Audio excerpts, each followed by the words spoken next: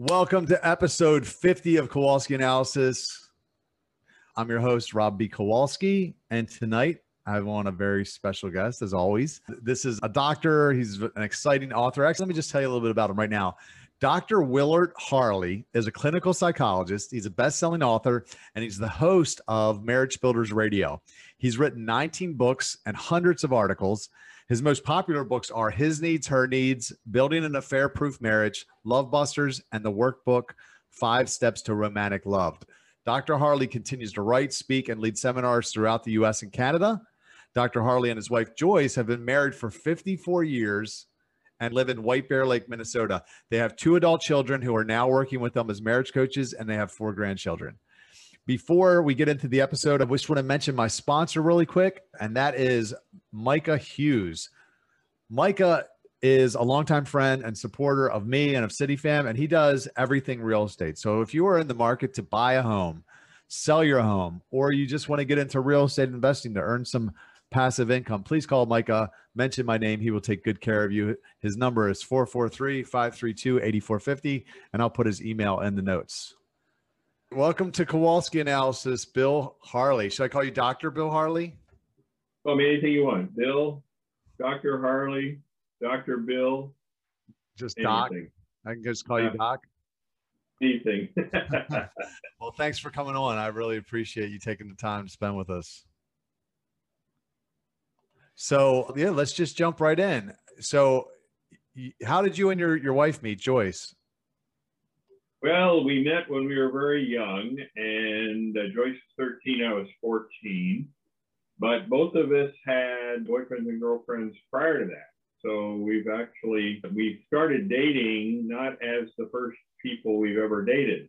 Right. But when I saw her for the very first time, she knocked my socks off. And I think I was in love at first sight. So, but she was already dating somebody else at the time, and I was dating somebody else. So it took a year before we started dating each other. And she was 14, I was 15. When I was 16, I got my driver's license. I drove by her house on that day, picked her up, and we went out on a date. On my first day of driving after a driver's license, the question is, what parent in their right mind would let their daughter go off with a guy like that? So my father and mother-in-law were very understanding and liberal, and actually facilitated the relationship because they liked me. They liked you. Oh, wow. Okay. How did you know that she was? How did you know that she was the right one? I was crazy about her. Yeah. She just, like I say, of all the girls I ever dated, she was the one that I was just absolutely in love with. And she broke up with me 6 times. And normally, if a girl, no girl ever broke up with me, okay? First, we established that, except for Joyce. And my thought is that if every girl broke up with me, that'd be the end of it. I'd be on with other things. Right. But I couldn't get her out of my mind. Yeah. And so each time there was a chance to get back together again with her, I took the opportunity, and eventually I asked her to marry me, and she said she would, and we're married. At the time, I thought, this could be rough, because she wasn't so sure for so many times. How could I be sure now? Right. And I have to tell you, in the 58 years that we've been married, not a chance that she would have ever left. So once she made the decision, that was it for life. And we've been in love ever since. I love it. Like a lot of people, because I don't date much. I used to date a lot before I was committed to waiting until marriage to have sex. And that really that was a whole new standard for me, because I'm asking myself, could you be happy with just her? So I'm asking myself the hard questions before getting physical. And it really helps you narrow the field pretty quickly. And it really even helps you narrow the field in who you date, because I'm like, I don't want to just go on dates with somebody. I mean, if I'm not sleeping with them, what would be the point of me going on dates with them? So it's like, I've been waiting for someone to come along and knock my socks off, like you said, and it hasn't happened yet.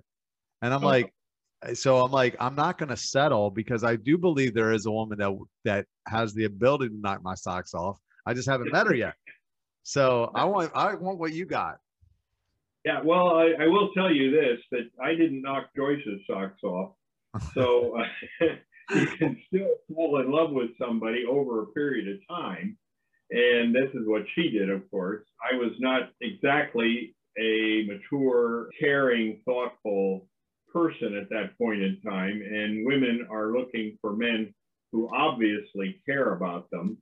And I just made too many mistakes in terms of being arrogant and uncaring. And you can be that way even though you're in love with somebody. I mean, you can be in love and still make a lot of mistakes. So that's what I did after dating her for 6 years. She eventually agreed to marry me. By that time, I was far more mature. I was 21 finally. You wore out. By that time, I had it figured out. So I said you wore her down is what happened. Well, she recognized that basically I was the one who cared about her more than anyone else. Sure. And she had some disappointing experiences with other guys. And with me, I was always there. I was dedicated to her, even though I had some growing up to do. So we have young marriages in our family. Joyce's mom was 16 when she got married.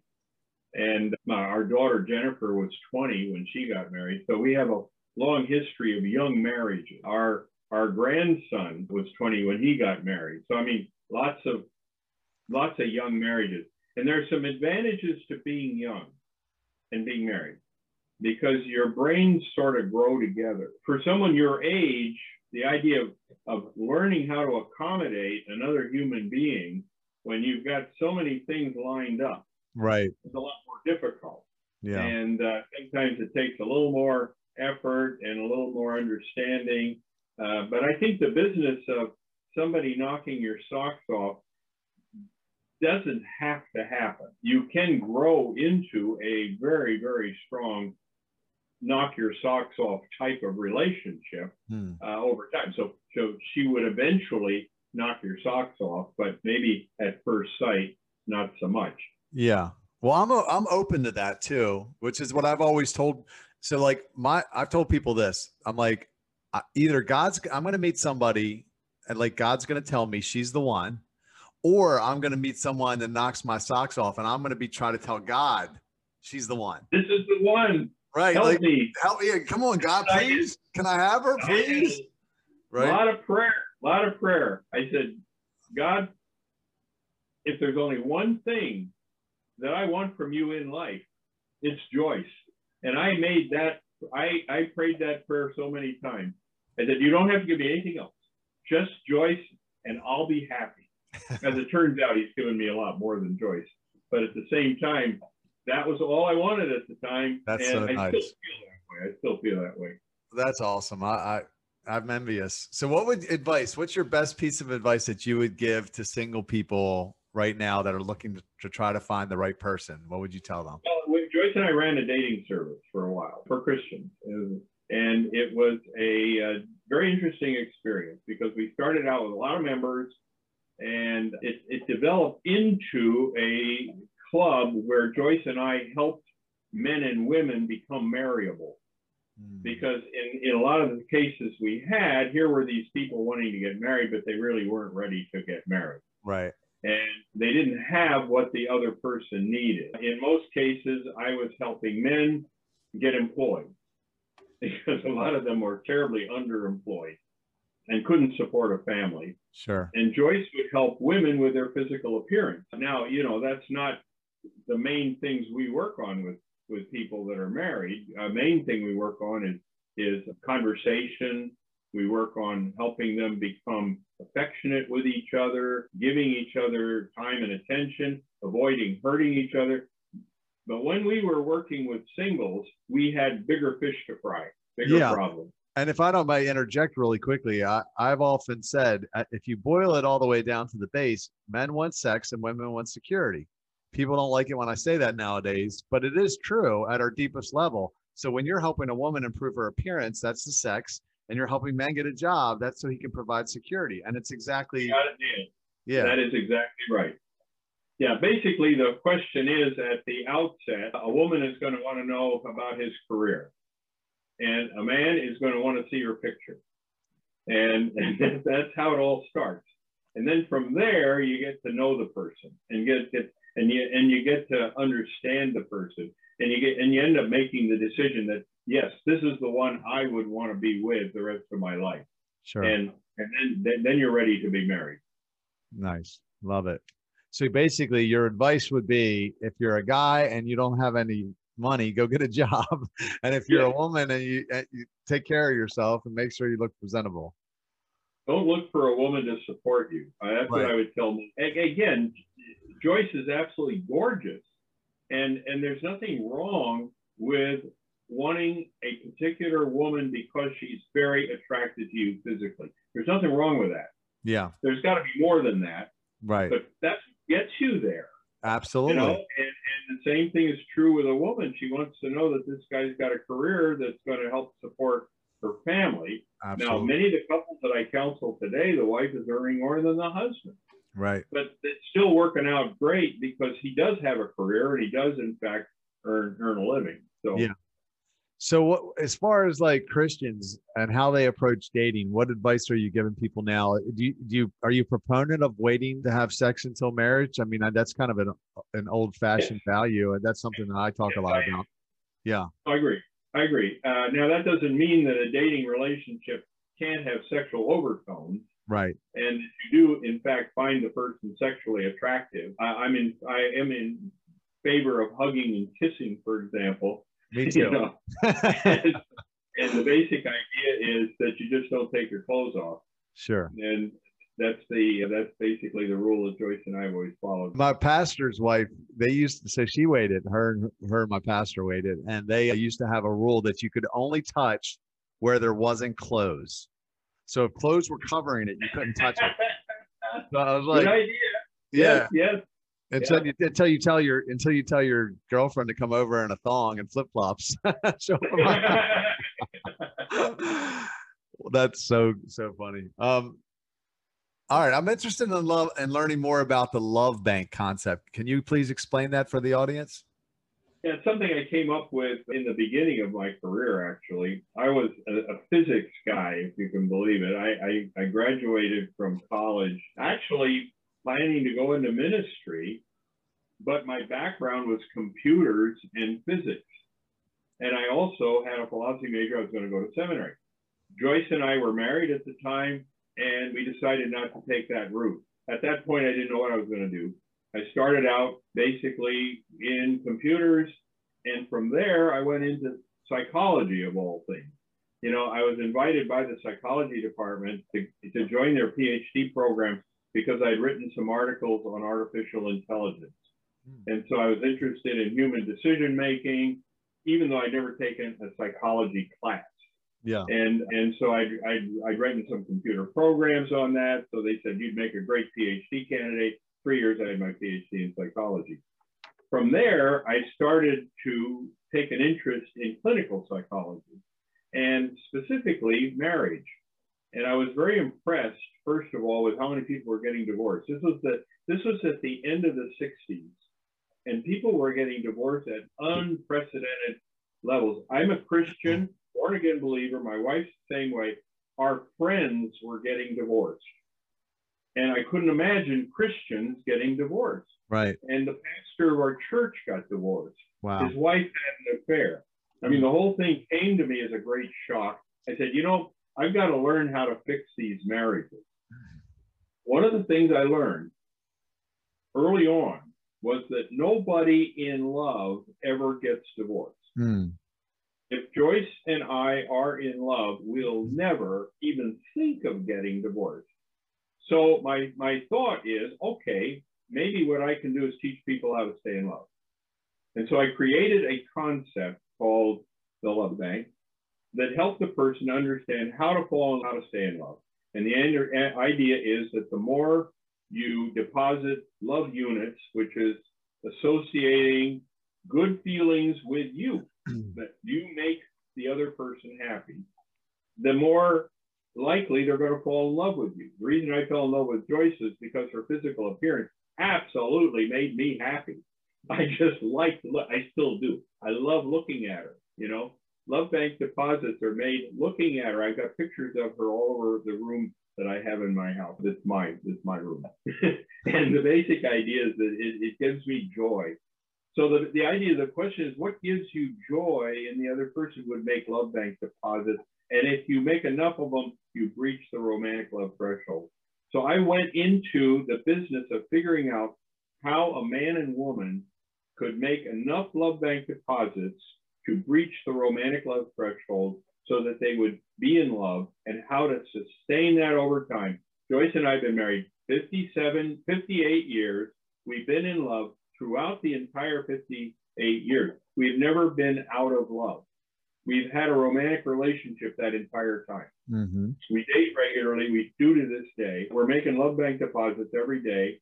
We try to avoid love bank withdrawals at all costs. And I can tell people that romantic love is sustainable. I am witness to the fact that it's sustainable. And as long as it's sustainable and you have that in your marriage, there is no fear of divorce. You're never going to get a divorce because it'd be the worst thing you could ever do to yourself. Sure. So that's the love bank. The love bank's an idea that how do you make love bank deposits? How do you avoid love bank withdrawals? That's basically how you're going to stay in love. Now, are you keeping this on, like, are you keeping track on a spreadsheet or something? Because I actually interviewed a guy recently named Skylar Lewis, and he kept track. So he was all about systems at his, he's built like these multi-million-dollar businesses, and everything he keeps track of all of his systems and his numbers. He was even keeping track of how many times he made love to his wife, he said. And I was like, what?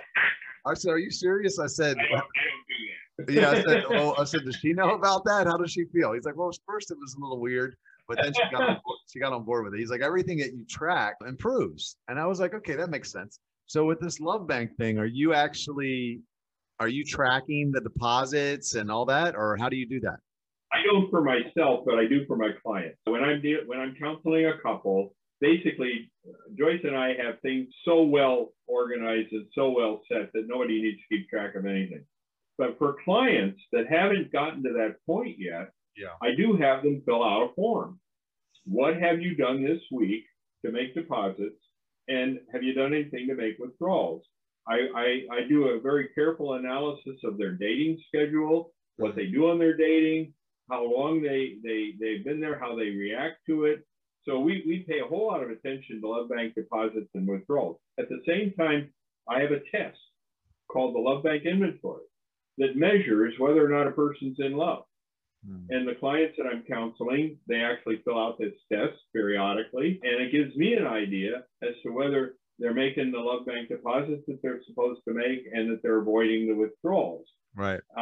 Now, when they breach the romantic love threshold, I know that because of the score on the test, but they will tell me. One guy on his way to another city here in the Twin Cities called me up and said, I am in love for the very first time. I've never been in love with my wife since I married her. We had to get married because she was pregnant. I've never been in love before. I am now married, and I am so impressed with your program, how that could be accomplished. I never thought it'd be possible. So when you're in love, there's no mystery. You know, when a person asks me, how do you know if you're in love or not?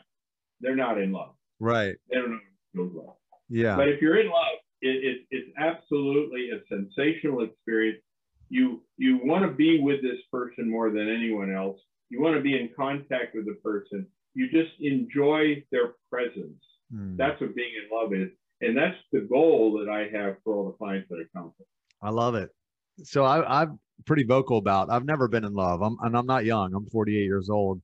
And, and I believe I believe what you just said. I believe if I was in love, I would have known. I've never dated or really met even, I would say.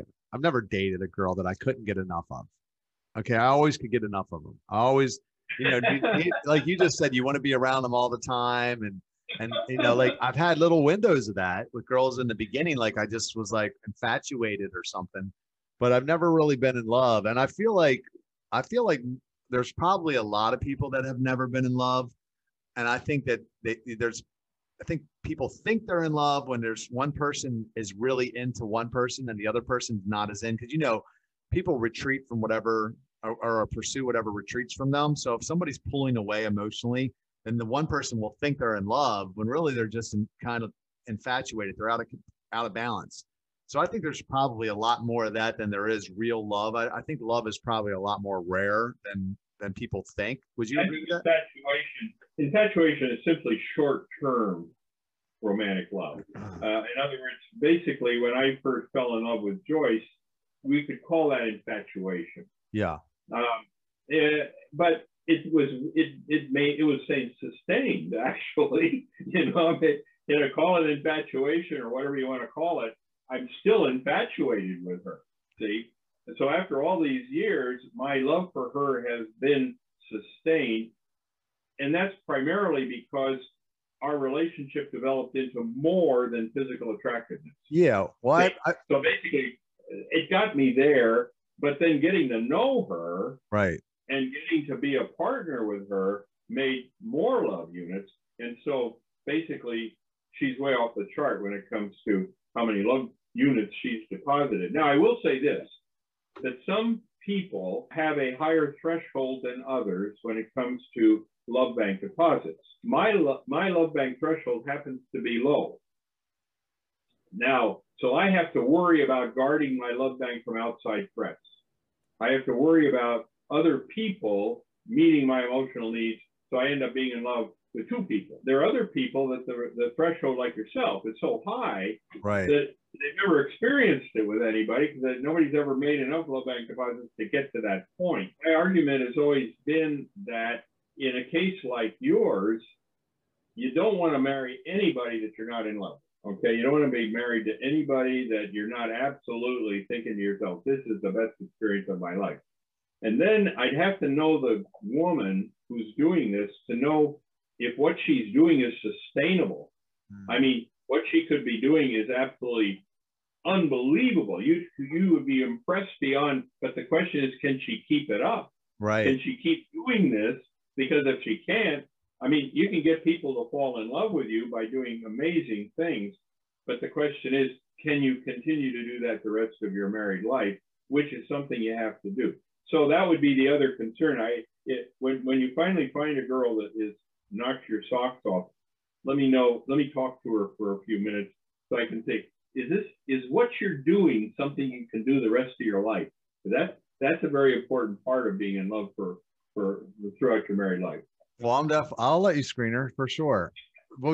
So I guess where I was going with that is, don't you think it takes two people to be in love? Because people will say, like, they will say, oh my gosh, I was so in love with him, or I was so in love with her, but this person was like cheating on the other person left and right. I'm like, I don't think that's being in love to me, because if you were in love, he wouldn't have been stepping out over and over. You might have thought you were in love, but you really weren't in love. Because I mean, I could be in love with, Brie Larson or some, Holly Berry or some Hollywood actress, and she doesn't know who I am. So we're not in love. I'm just infatuated with that person.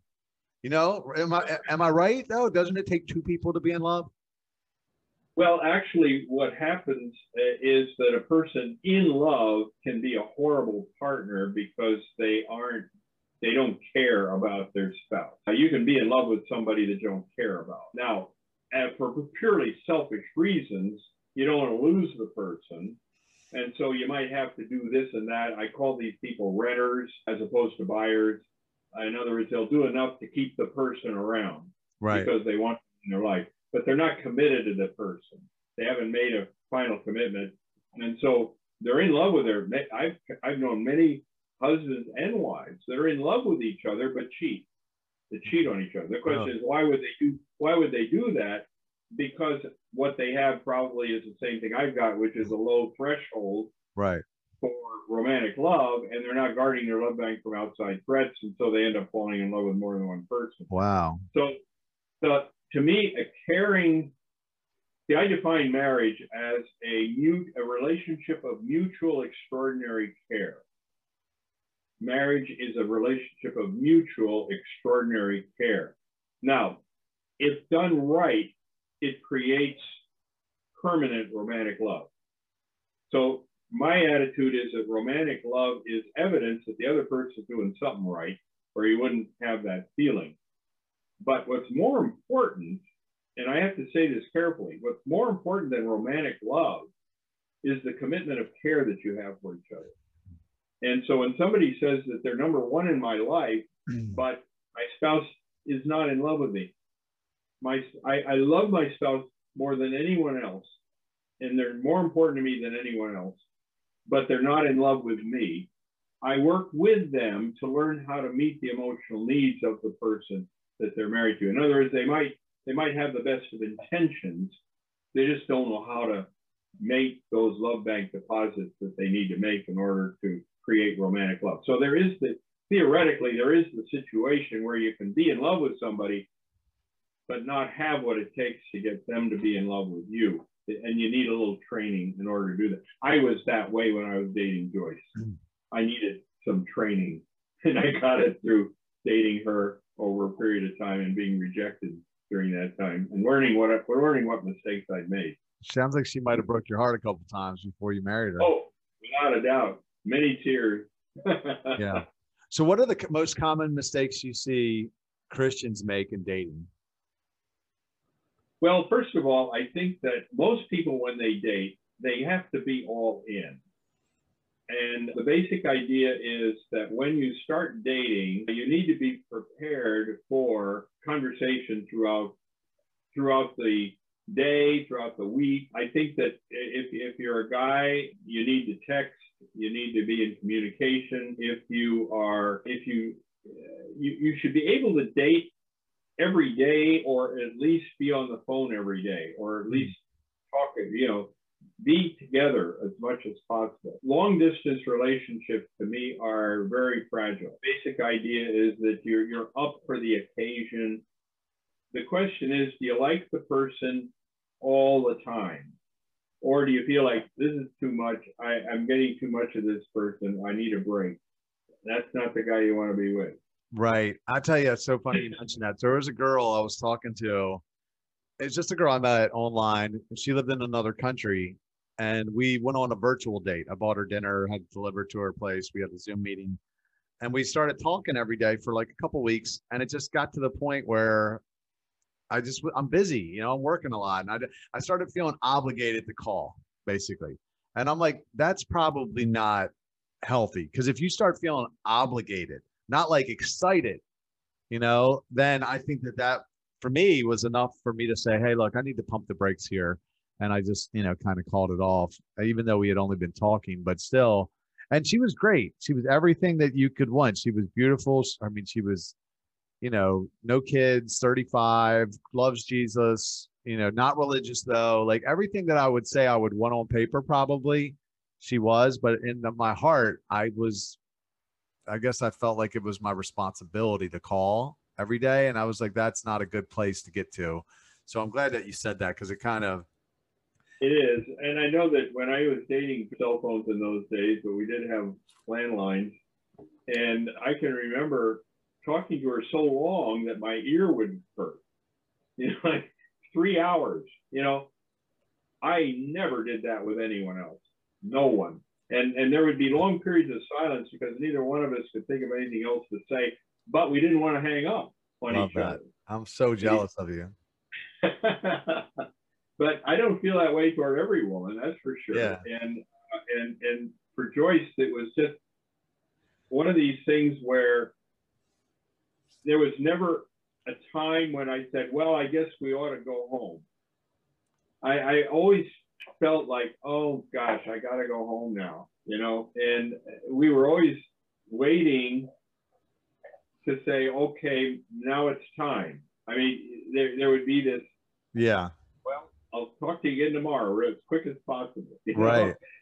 And that's the way we are now. I mean, we're inseparable. And people have thought I'm codependent. People have called me codependent. But I got to tell you that when you're in a great marriage, there's nothing wrong with being codependent. No, that's great. I've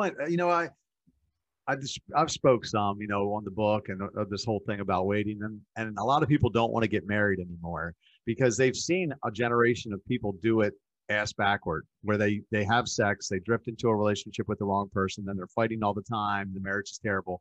So, you know, they've seen their parents do that, let's say, and then they think, well, I don't want to get married because I don't want any part of that. And so what I'm like, well, let me reframe this for you. What if, would you like to meet your best friend that you're physically attracted to that can help you reach your purpose in life? Everybody says yes to that. I said, well, don't have sex before marriage because it'll help you find her. Because now you're asking yourself the hard questions on the front end instead of getting yourself into something complicated and then drifting into something with the wrong person. I was listening to a song earlier today by Led Zeppelin, or it was actually by Pearl Jam. And he says, I know someday you'll have a beautiful life. I know you'll be the sun in someone else's sky, but why can't it be mine? And I remember when me and my first girlfriend were breaking up, that song came on the radio and I was just crying because I was like, I knew I was in love with the idea of her because we had been having sex and dating and I had a soul tie, but I was not in love with her. But here I was, it was so painful to let her go, even though we weren't in love. And I've seen so many people that soul tie just pulls them back in. They can't, and they end up spending their whole life with the wrong person. They never get what you have. You know, that best friend that you just can't get enough of that you want. That's what I want. And I'm willing to pay the price now, like, because I've been abstinent basically for the last 10 years. So I'm like, I'm paying the price on the front end, believing that there's going to be a payoff like that, you know, on the back end. So the thing that I would have to do, actually, let's suppose there's some woman that's just crazy about you. And she calls me up and says, you know, I want to marry Rob. So what do I have to do? And I would say, well, I gotta talk to Rob. I gotta let him know about your intentions, but I gotta figure out what it is that he can really appreciate in a woman, and let's see if you meet any of these standards. So I could train a woman to do what it takes for you to be in love with her. Mm-hmm. I can do that. As a matter of fact, I've done that with many couples where the couple will come to me without ever having been in love with each other. And they say, well, how do we want to be in love? What do we do? This is especially true with arranged marriages. I work with a lot of couples in India, okay? And they have arranged marriages and they want to be in love. And I can teach them how to be in love. I think people can be assigned to each other randomly. And if they get the right training, they can be in love with each other. So I would have to get the girl to say, this guy is everything I've ever wanted in a man. Teach me how to do what it takes to get him to be in love with me. And if I had your cooperation, it would be a done deal. All right, ladies, we're going to do the online version of The Bachelor right here. Send your picture to Bill Harley, and he is going to screen you. I've got a great skill set here. I trust me, I've got so tired of waiting that I've thought about just, you know, picking out like 5 girls and telling the people that really know me the best and love me, just pick one of them for me and just going with it. Because I'm like, I'm tired of waiting. I'm like, I want to have sex. I want a companion. I'm tired of always trying to find things to do. Like, I have a great group of friends, so I'm not complaining, but it definitely has not been easy, this, you know, waiting thing. Yeah, and I'd always rather work with a guy that's crazy about a woman and teach her how to be in love with him than to do it the other way around. The other way around is tougher because what women want is to be for the guy to show some effort in wanting to be married to her. They want to be pursued. Yeah. And so when the woman says, you know, I don't care. I don't care if I don't care if he pursues me. I just want this guy for the rest of my life. See, then I can actually do that and get to a point where I actually then get the guy to pursue her. See, I mean, then in the final analysis, she gets what she wants in the area of pursuit as well. I love it. It's a physiological thing. See, being in love is physiological. It's a human reaction. There is an emotional and a cognitive part of it. You know, there's what you think about the other person. Like, for example, I as a Christian, I find Joyce to be an outstanding example of what a Christian should be. Mm-hmm. She is a singer, she's a speaker. She never does a concert without presenting the gospel, not once. And she's led so many people to the Lord. Love it. Living with her is living the Christian life. She makes me a better person living with her. So I have a great deal of respect for that woman. But I got to tell you that what got me there in the first place was that she is really good looking.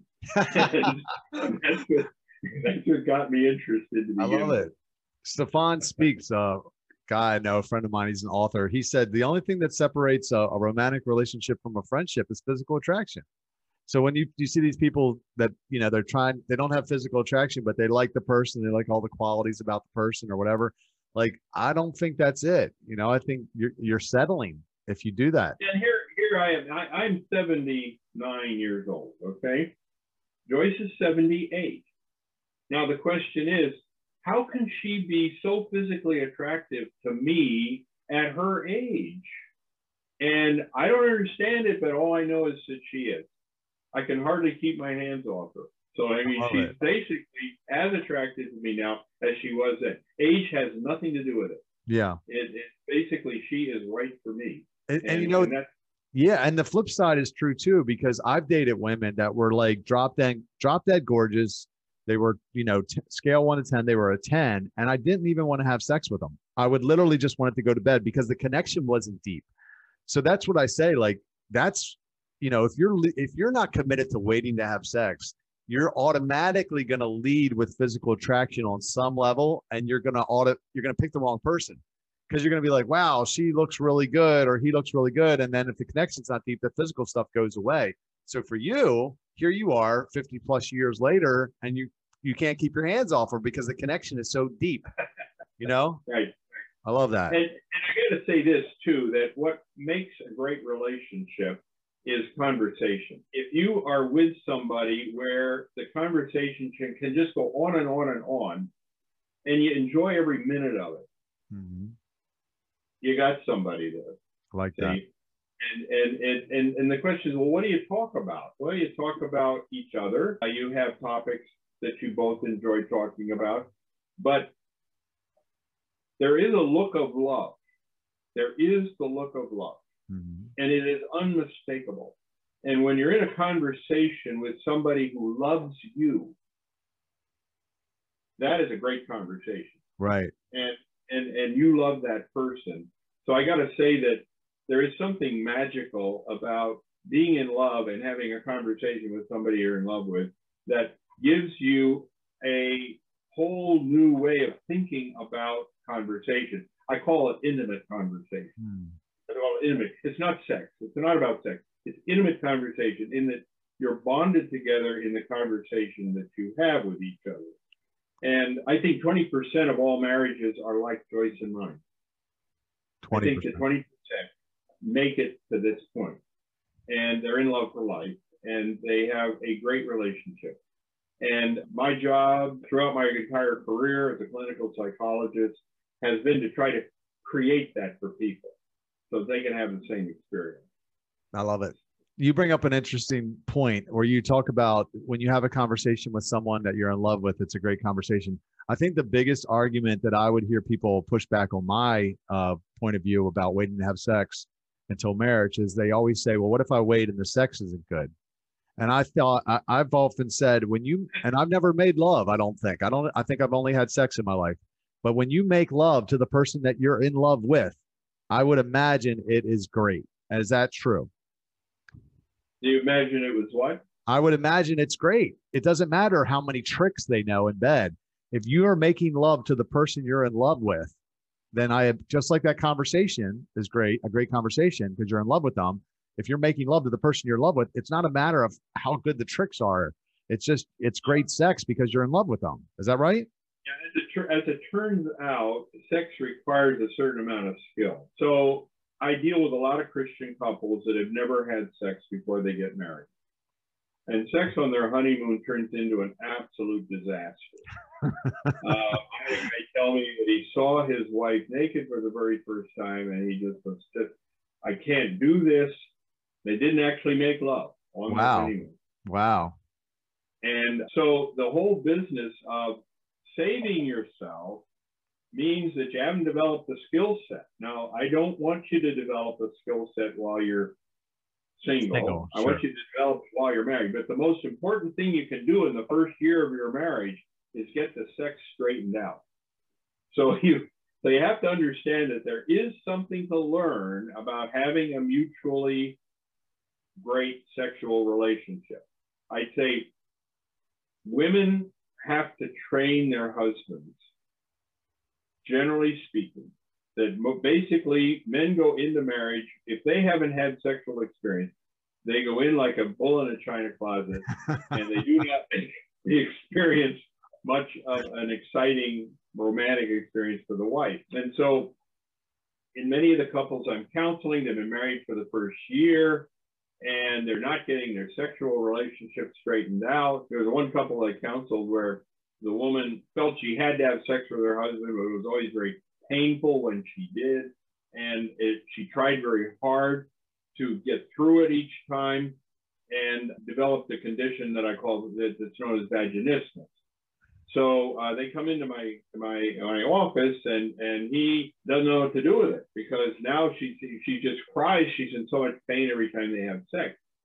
Turns out her mother had sex once during her lifetime, and that was when she conceived this girl. She raised her up single.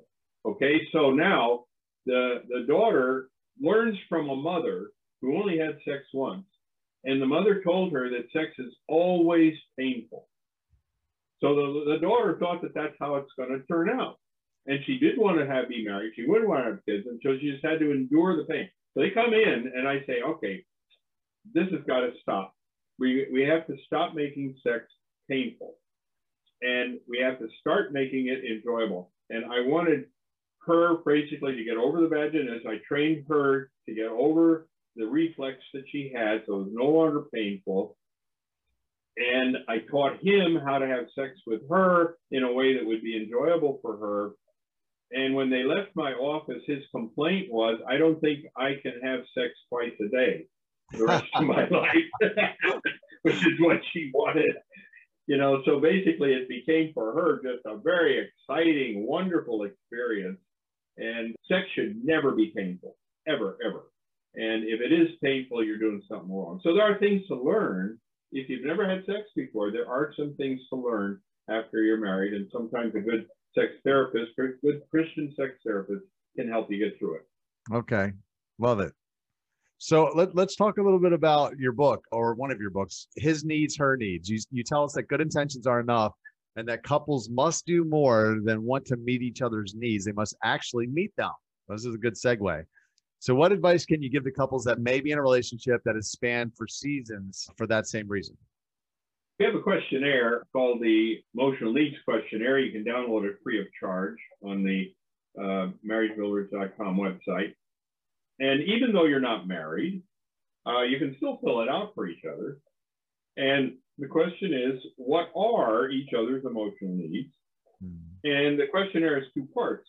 For each emotional need, it asks, first of all, how important is it for somebody to meet that emotional need?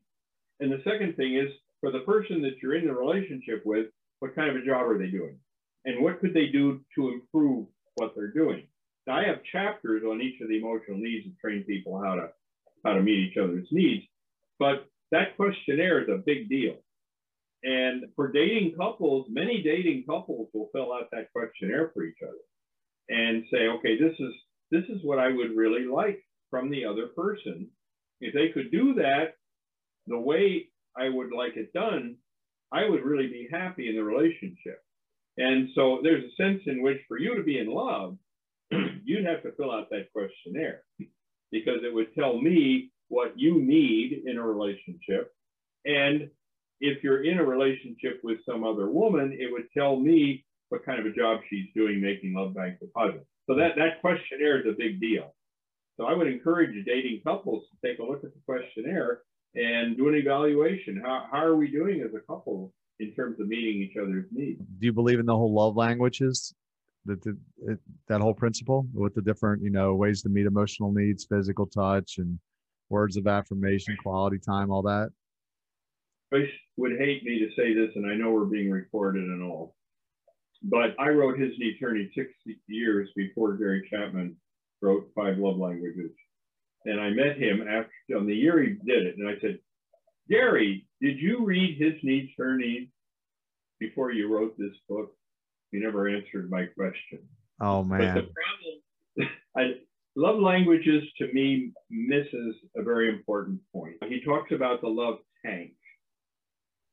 The love tank only fills up. The love bank is much more important concept because the love bank talks about withdrawals. The love bank, you can be in the red. The love tank, you can only get up. You can't go down. And you have to understand how you lose love units in order to make a marriage work. So I think the love bank is a much better concept. The 5 love languages, to me, is kind of a takeoff on what I've already been doing, only my approach is a lot more understandable for people and it's easier to follow. Here is something that's extremely important, and that is that you have to look at what works. What works? And Marriage Partnership Magazine did a survey a few years ago on Christian marriage books. And they asked the readers of Marriage Partnership to fill out the survey. And what book do you think is the best book on marriage? And they had all these books lined up, including Gary Chapman's book. His Needs, Her Needs blew them all away. Nice. So that His Needs, Her Needs was way on top. And for those people that have read His Needs, Her Needs and followed through on what I recommended, they write me. I get emails all the time. Read your book, His Needs, Her Needs, saved our marriage. A couple that was managing a Christian bookstore came to me at a seminar one time with their 2 children in tow and said that on our honeymoon, it was such a disaster that we decided to get divorced. But our pastor had given us a copy of His Needs, Her Needs. So on our way back home, we decided to read it to each other as we were driving home. And we got home and decided, you know, maybe this will work. And so they started following the plan, and they wanted to tell me that the book saved their marriage. That's awesome. They just followed what it said, and everything was great. They got through this horrible experience they had on their honeymoon, and now they have 2 children. They're very grateful. It is a book that has saved tens of thousands of marriages. And what year did you write that? What's that? What year did you write the book? 1986. Wow. 1980. You remind me of John Gray a little bit. Do you know John Gray that wrote Men Are From Mars, Women Are? Yeah. I know him personally. Yeah. His wife also wrote his book after I wrote His Needs, Her Needs. Really? Wow. Yeah. Well, he had a long time marriage, and he just talk about how often him and his wife made love and how great it was, and reminded me a little bit. I don't know. I don't think he's a believer though. No. Oh, yeah. Barbara DeAngelis, he was married to her for a while, and as a matter of fact, he got most of his ideas from her. She's a remarkable woman, and she wrote a book, and I use her introduction a lot. And in her introduction, she says that